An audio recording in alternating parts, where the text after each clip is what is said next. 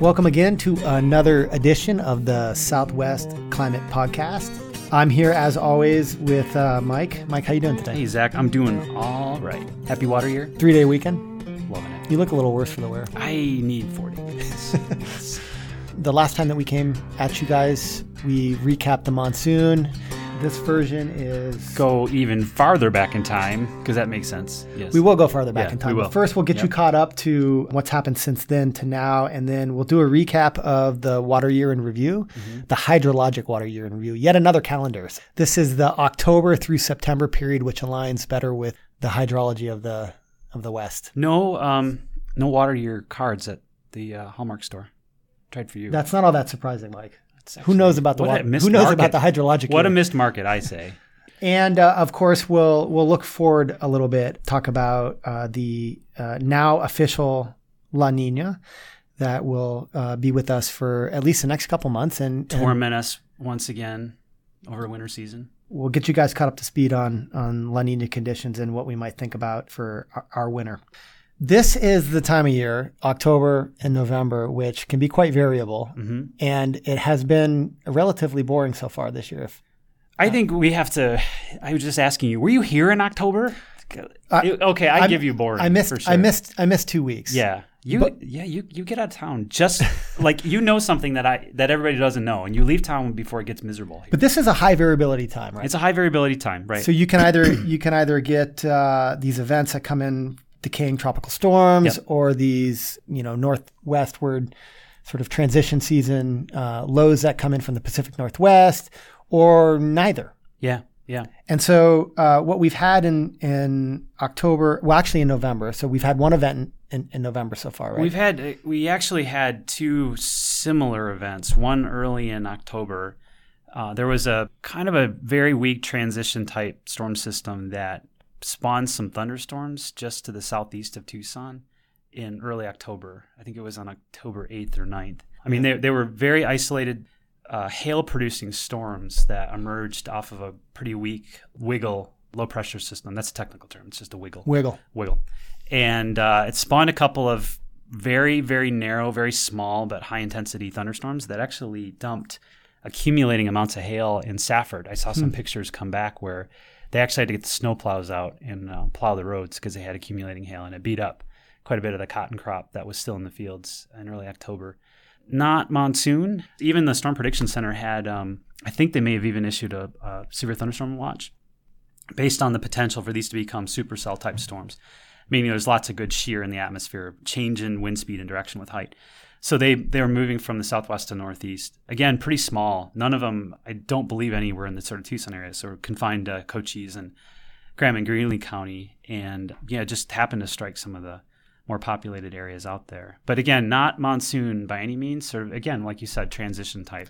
Right, and it was fairly isolated though. Pretty isolated, yeah. And so we had that event. Early October. Yeah, and then it just got hot. I mean, we literally had inverted summer. It felt like late May, early June again, even though it was one of those weird things where it would get to be 98, but the sun would be low in the sky. So you couldn't figure out if you're coming or going. Yeah, you couldn't figure out what season it was. It's almost like that kind of heat, I think, it doesn't hit you as hard. You don't even sort of... Speak for yourself, man. I was done. I was done. To me, what I expect is I expect the weather to follow the sun, right? And as those days got shorter and shorter, I wanted some respite, but maybe I don't spend enough time out during the middle of the day to experience the 98.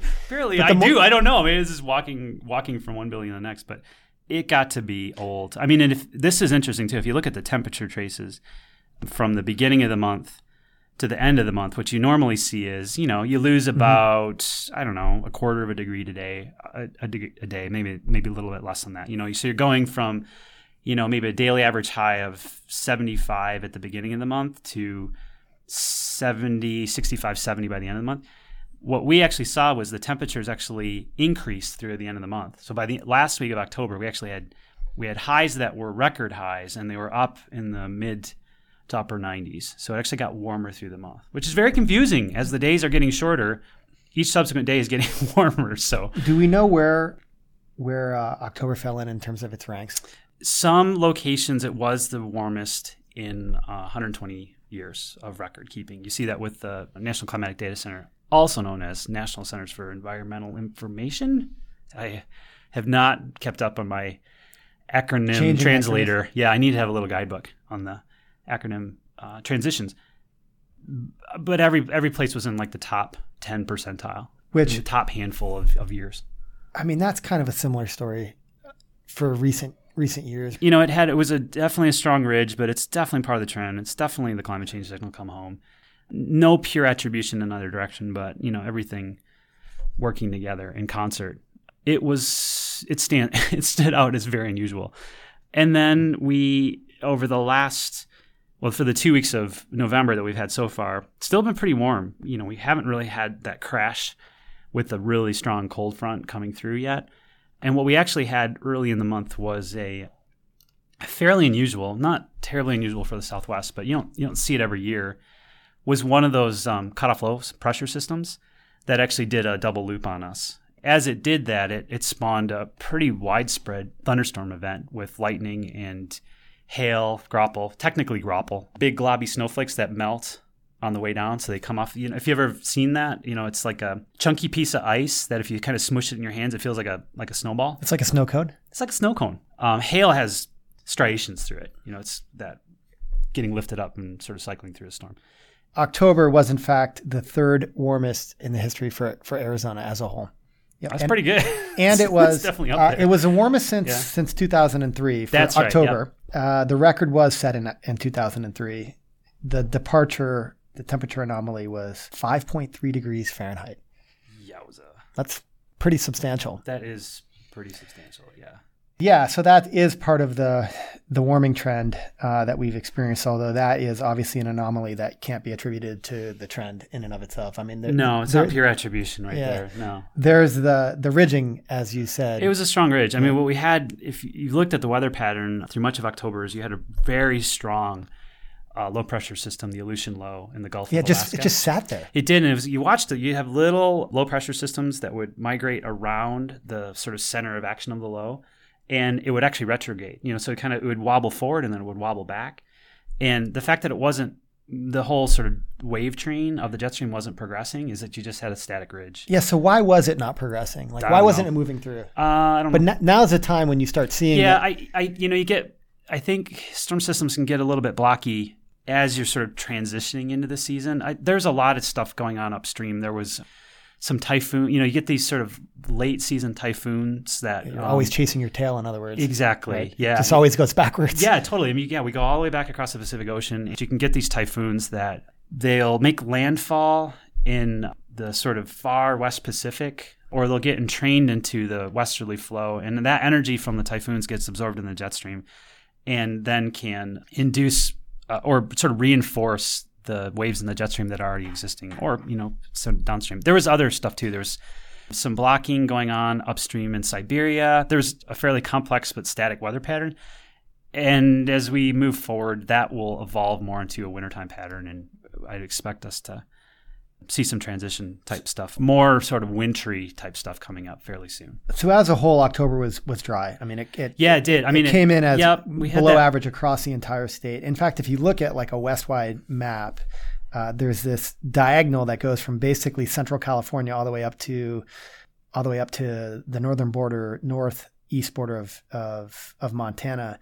That sort of above that, north of that was above average, and below and south of that was below average. You can trace the jet stream right through that breakpoint between the Pacific Northwest. I think the Pacific Northwest had its wettest, you talk about Seattle, had its wettest October on record, right? And the fall, October, November is their wettest time of year. They got been slammed. And they've done this for a couple years in a row now too. They've had these exceptionally wet sort of shoulder seasons of falls and springs. I think it really shows, getting the record heat down here, record wet up there, points to having a very stagnant and the ridge building would help funnel all the western storms up in that area. Yeah, I mean, those little rotating low pressure systems around the anchored Aleutian Low, they got a parade of storms through there.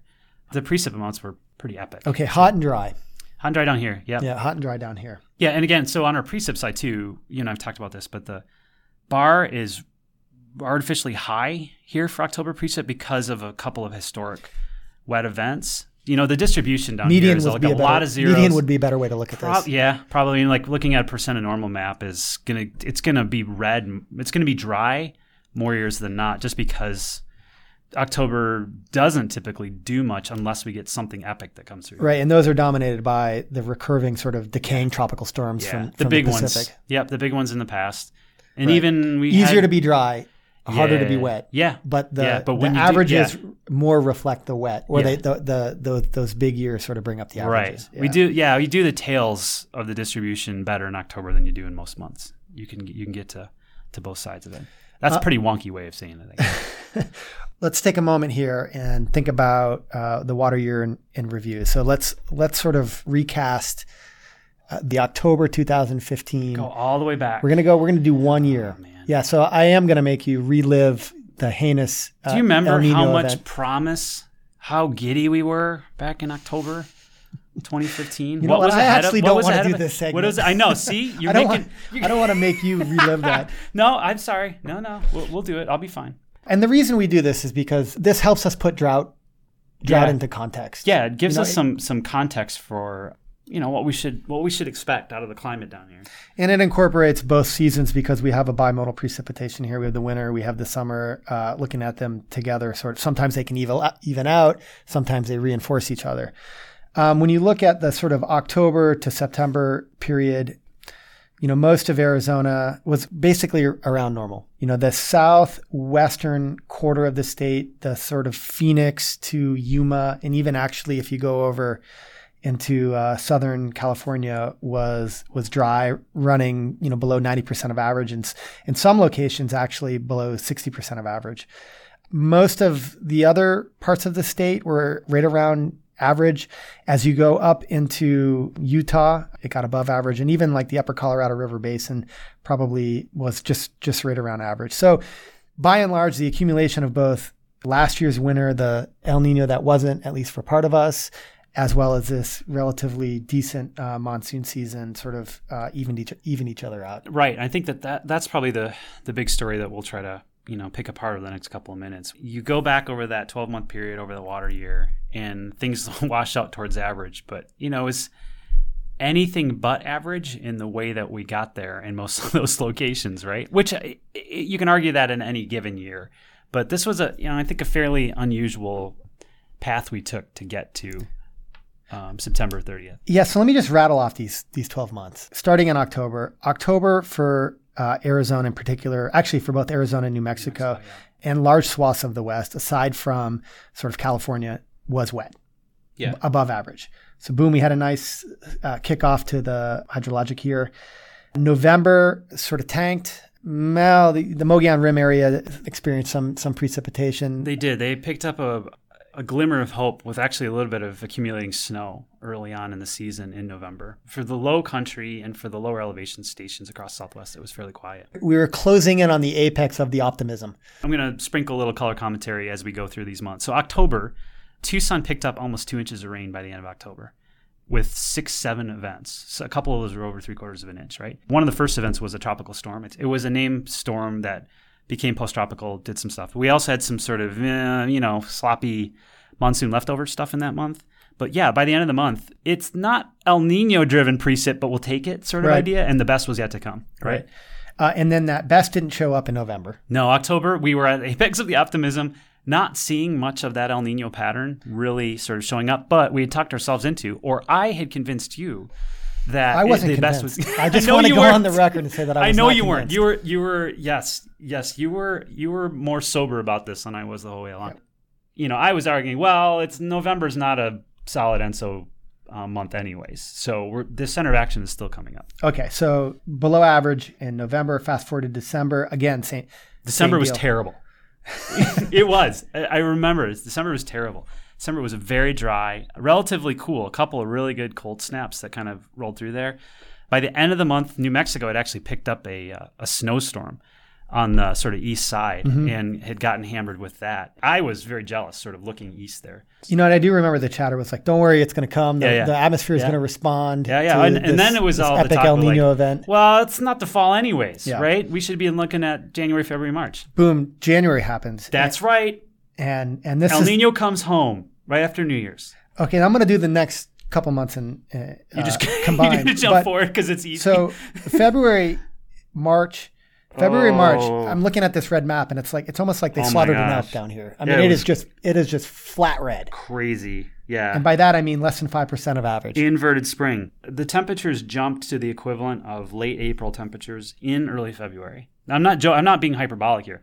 They literally were the temperatures in early February were the equivalent of the normal daily average highs of late April for Tucson. This is across the Southwest. Pretty much all of the West, aside from like the far Pacific Northwest, was dry. Now, March actually had a different story. Again, it was the bullseye was on Arizona, New Mexico, and parts of Southern California. But north of our region, it was quite wet. This marks the fact that the jet stream was just slightly further north. Yeah, it's actually starts to look more like a fairly normal transition into spring type pattern, where a little bit even north of the upper Colorado River Basin starts to get precip. Well, and the crazy thing is I remember the talk here was like, this looks a lot like a La Nina pattern. It did. Totally I mean, like it does. La Nina pattern. Yeah. Yes, it did. So then April's, we don't get a lot of precipitation in April. No. This was the second year in a row where we started to see this kind of weather that we would typically see in February and March show up in April and May. And I think it was largely attributable to an El Nino type response sort of showing up in the late spring. We had in the sort of the misfire of the El Nino the previous year, we had something very similar. And what you and I were talking about before we started here was like the Miracle May in the upper Colorado, which they actually started to get accumulating snow and some lower elevation precip in April and May. Happened again this year. I do think was sort of El Nino leftovers in the spring. May, it's hard looking at these maps that have percent of average. Yeah, at that point, you're a small accumulation can cause it to look very wet. But the fact that it rained at all, that's saying something. And the pattern across the Southwest was that some places actually did pick up significant amounts of precip in May.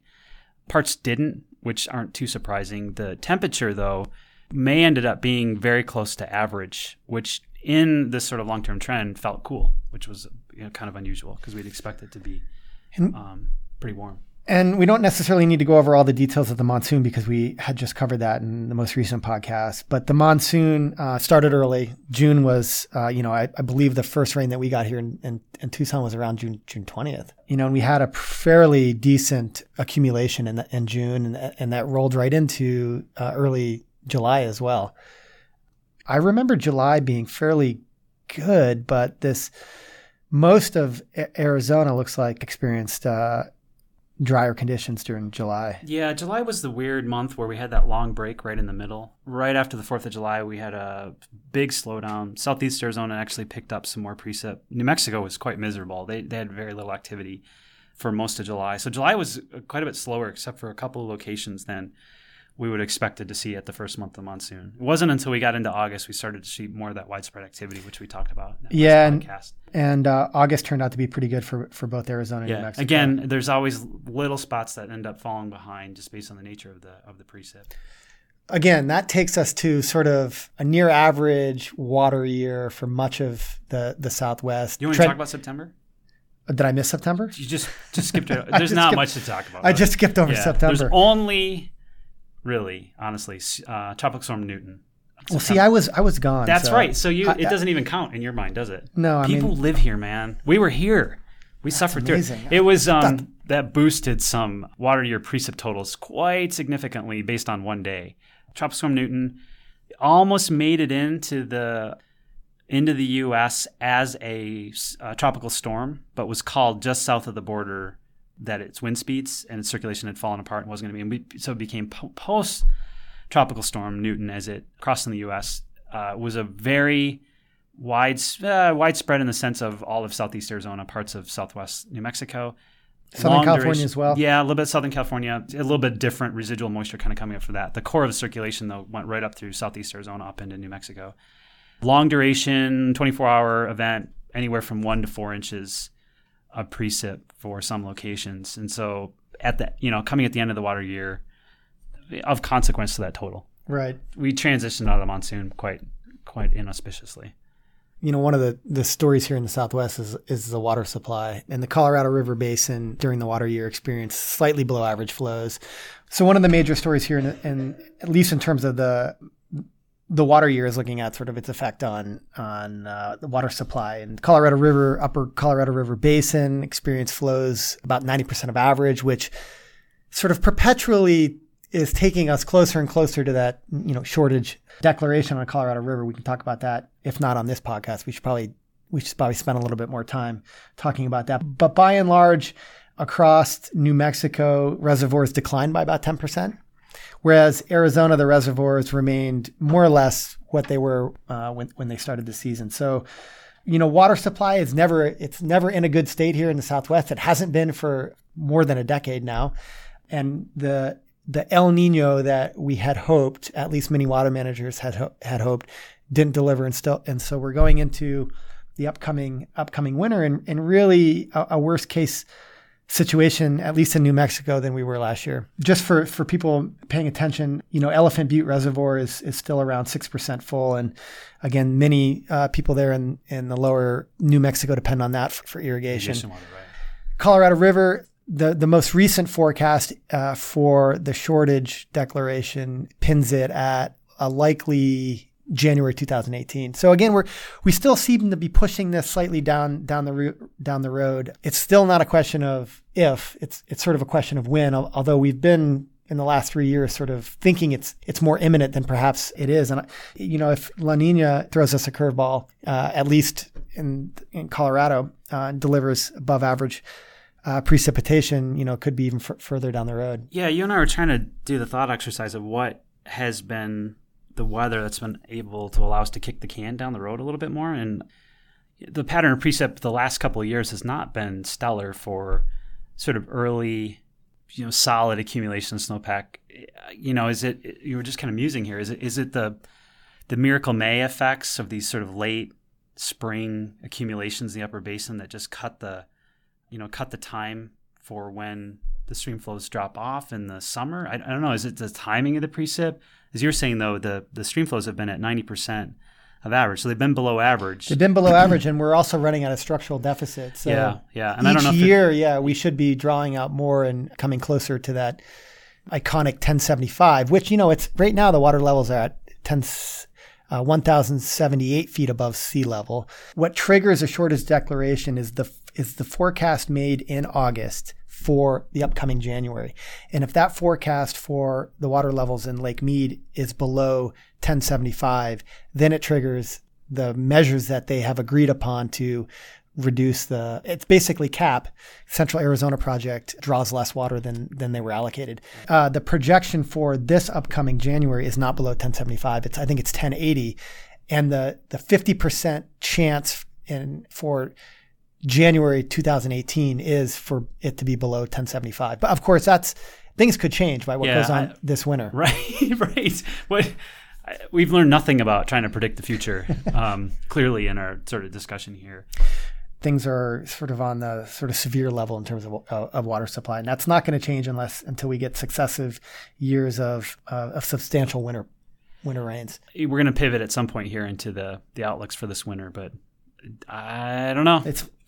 It's likely not going to be this. It's likely not going to be this winter. I like that. There's still a chance that it could be. I think that's one of the lessons that we've learned from recent events, including the El Nino. Yes. Why don't we just talk very briefly about the hurricane season? I'd say there's a couple stories to the last year, and I think the Eastern Pacific has been above average. So that we've experienced, I think, 21 named storms in the Eastern Pacific Ocean, 6 major hurricanes. Mm-hmm. Both of those, I believe the average is something like 14 named storms and 3 major hurricanes. A major hurricane is category 4 and 5, or is it category 3, 4, and 5? I think it's 3, 4, and 5. Yeah, 3, 4, and 5.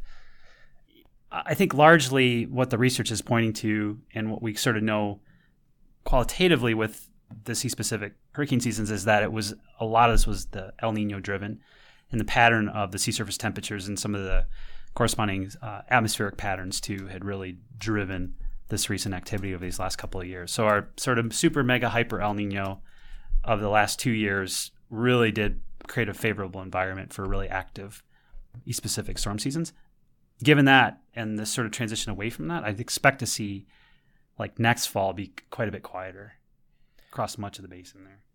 So average, let me correct some numbers that I said before, but you fact checking? Yeah, I'm fact checking right now. I mean, I think this is a really good function that we can do here. It's real time fact checks. Let's hold ourselves accountable. We should hold ourselves accountable. Charge ourselves for that service. Then I think that's good. Yes. So the 1981 to 2010 average is 15.5 named storms, 7.5 hurricanes, and 3.2 major hurricanes. You were pretty close. Yeah, what we experienced, I was pretty close. Yeah. What we experienced was 21 named storms, 13 hurricanes. So pretty good, huh? Pretty much double. Double it. Close to double. And double the major hurricanes at 6. So it's busy. Yeah, it's been very, very busy. We also had the other thing that you didn't mention, or if you did, I wasn't listening. I was too busy fact checking. Was it was the earliest on record, the earliest in the year tropical storm, right? I believe. Oh yeah, yep. What was that? That was Polly. Polly. Yeah, that's right. Category 2. Yes. The Atlantic Ocean also had a fairly active, although not as active, but the damage was much larger over there in terms of dollars, just because of Matthew. We've sort of alluded to what's up in store for us, and I think recently it's become official after some waffling.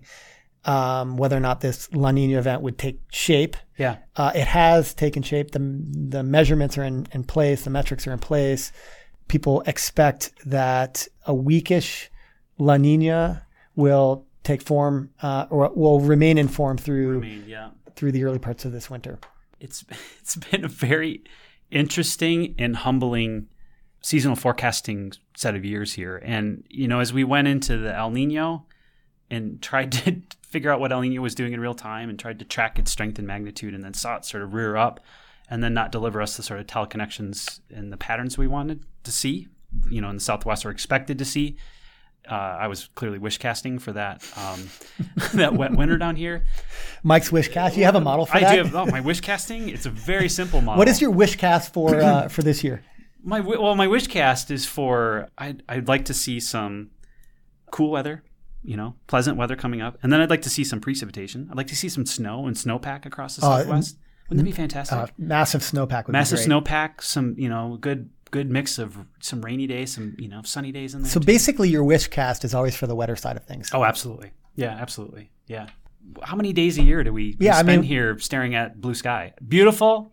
I don't want to knock it too much, but I thought that was our one chance to sort of see what an epic El Nino was going to do. But anyways, the point being was that we were in the spring looking towards what would happen with the evolution of this El Nino, and 1998 came up as a potential analog. Again, that second largest magnitude El Nino with a very rapid crash to a very strong La Nina event, which really did set up some of the conditions we saw in the drought conditions of the late 90s and early 2000s. This event didn't do that. It kind of waffled a bit. It slowed down. It hung out in El Nino. Forecast models then started, any month now it's going to crash to La Nina. And we had a couple of about faces, didn't we, early in the fall, where there was a forecast. Yeah, there was a forecast, and then they backed off. Climate Prediction Center backed off of the forecast and said we're now heading for neutral. And the atmosphere just wasn't playing along, and that's been the story. Yeah, it was exactly what we had going into the El Nino. Was the atmosphere was lagging, not cooperating with the ocean.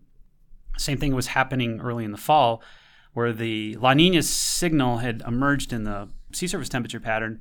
The atmosphere was sort of shrugging, which I was in favor of, right? I was in favor of it sort of ignoring the ocean and going back towards, let's just go towards a normal winter here. There's now more organization, more of a signal in the atmosphere, but the models really don't point to this to being a sort of a deep, long, dragged out, strong La Nina that persists deep into the spring. Most of them show it sort of crashing midwinter towards neutral. But does that really matter?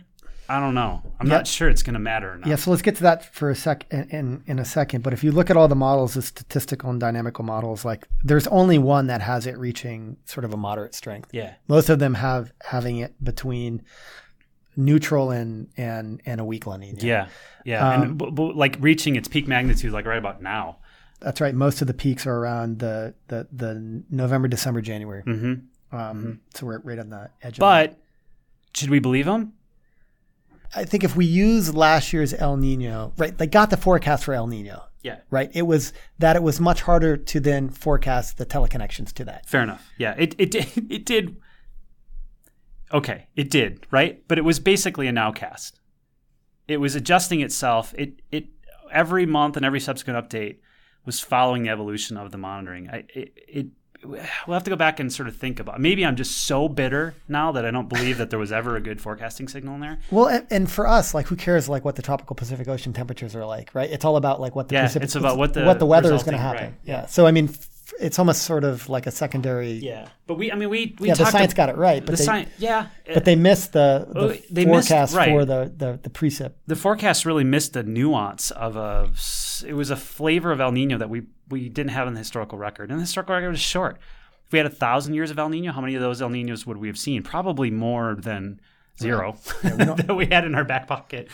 So what does a La Nina mean for the Southwest? La Ninas for the Southwest are pretty reliably dry.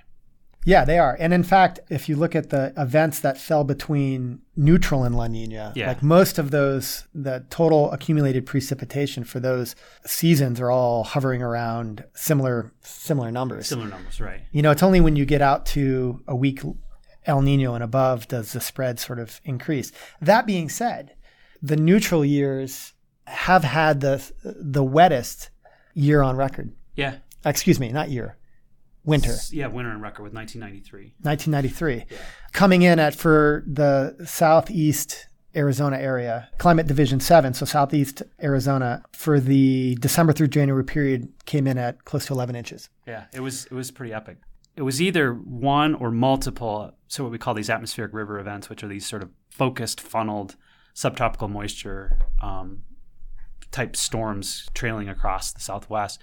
It's interesting, if you look at 1993, 92, 93, December and January, all of the weather happened in December and January. Nothing before it, not really much after that and into the spring. So, I mean, it stands out as a pretty unusual year in the historical record. So to your point earlier, the numbers that we have definitely suggest that we have much greater chances of coming in at a drier winter. We do. And so, again, this is where you have to think about the region as a whole. And so the signal is typically, talking about La Nina winters, it's typically stronger further south. So like the southern half of Arizona and New Mexico, La Ninas tend to steer that storm track further north. So you can have situations where the northern part of the state has less of a risk than the southern part of the state. So you see that in the official forecast coming out from Climate Prediction Center. Yeah, and that's a good point, I think, for our conversation earlier about the reservoirs. The basin, in the basin, because there isn't as strong of a signal for the Upper Colorado River. That's right. So go snow, man. And this is too. I'm rooting for snow. I am too. We could just use it every once in a while. I'm not trying to be greedy here. Can't you say like once every 5 or 10 years we get a good year out of this climate system? Go 1993. Go 93. Yeah, go 93. Well, some people would just assume 93 not happen again. It was an epic flooder across. You're right. That's bad. That's much of Arizona. That's bad karma. It's bad karma. Don't wish on 1979. Don't will your Godzillas. Does anybody remember 1979? I don't. These are just numbers. These are numbers we're pulling out here. But let's maybe one of the. I'm just going to be an optimist here. I'm going to try this out today. Weak La Ninas into the sort of neutral, sort of bridling this line here.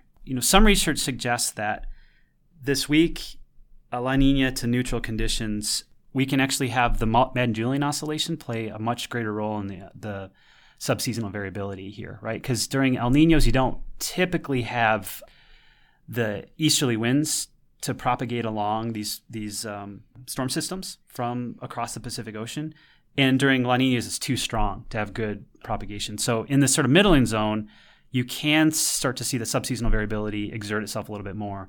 I don't know. Maybe there's an upside here. Maybe we see some more of these other teleconnections start to play a positive role into the weather systems of the winter. I think what it does say is that we should lean just the pessimistic side and probably bet on dry here, but there could be a couple of surprises.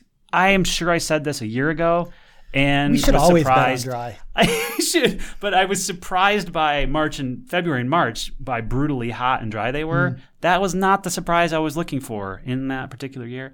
The surprise I'm looking for this year is a couple of good knockdown, drag out wet events that are nicely timed throughout the spring. It's not too much to ask for. I think that's a great way to end it. Okay. Thanks for that optimism. You're welcome. You're welcome. I needed that. Thanks to all of you for tuning into the Southwest Climate Podcast. We'll come back and do the December edition, the holiday edition. The holiday edition with eggnog. Sort of holiday scene. I don't know. We'll figure it out. The Southwest Climate Podcast is a production of CLIMAS, which is part of NOAA's Regional Integrated Science and Assessment Program and is housed at the University of Arizona Institute of the Environment. Mike Crimmins is a principal investigator with CLIMAS, a professor of soil, water, and environmental science in the College of Agriculture and Life Sciences, and climate extension specialist with the University of Arizona Cooperative Extension. Zach Guido is a research scientist with the Institute of the Environment and UA program manager of the International Research and Applications Program. The podcast is edited and produced by Ben McMahon, Research, Outreach, and Assessment Specialist with CLIMAS. Edit that one out. Please get rid of that.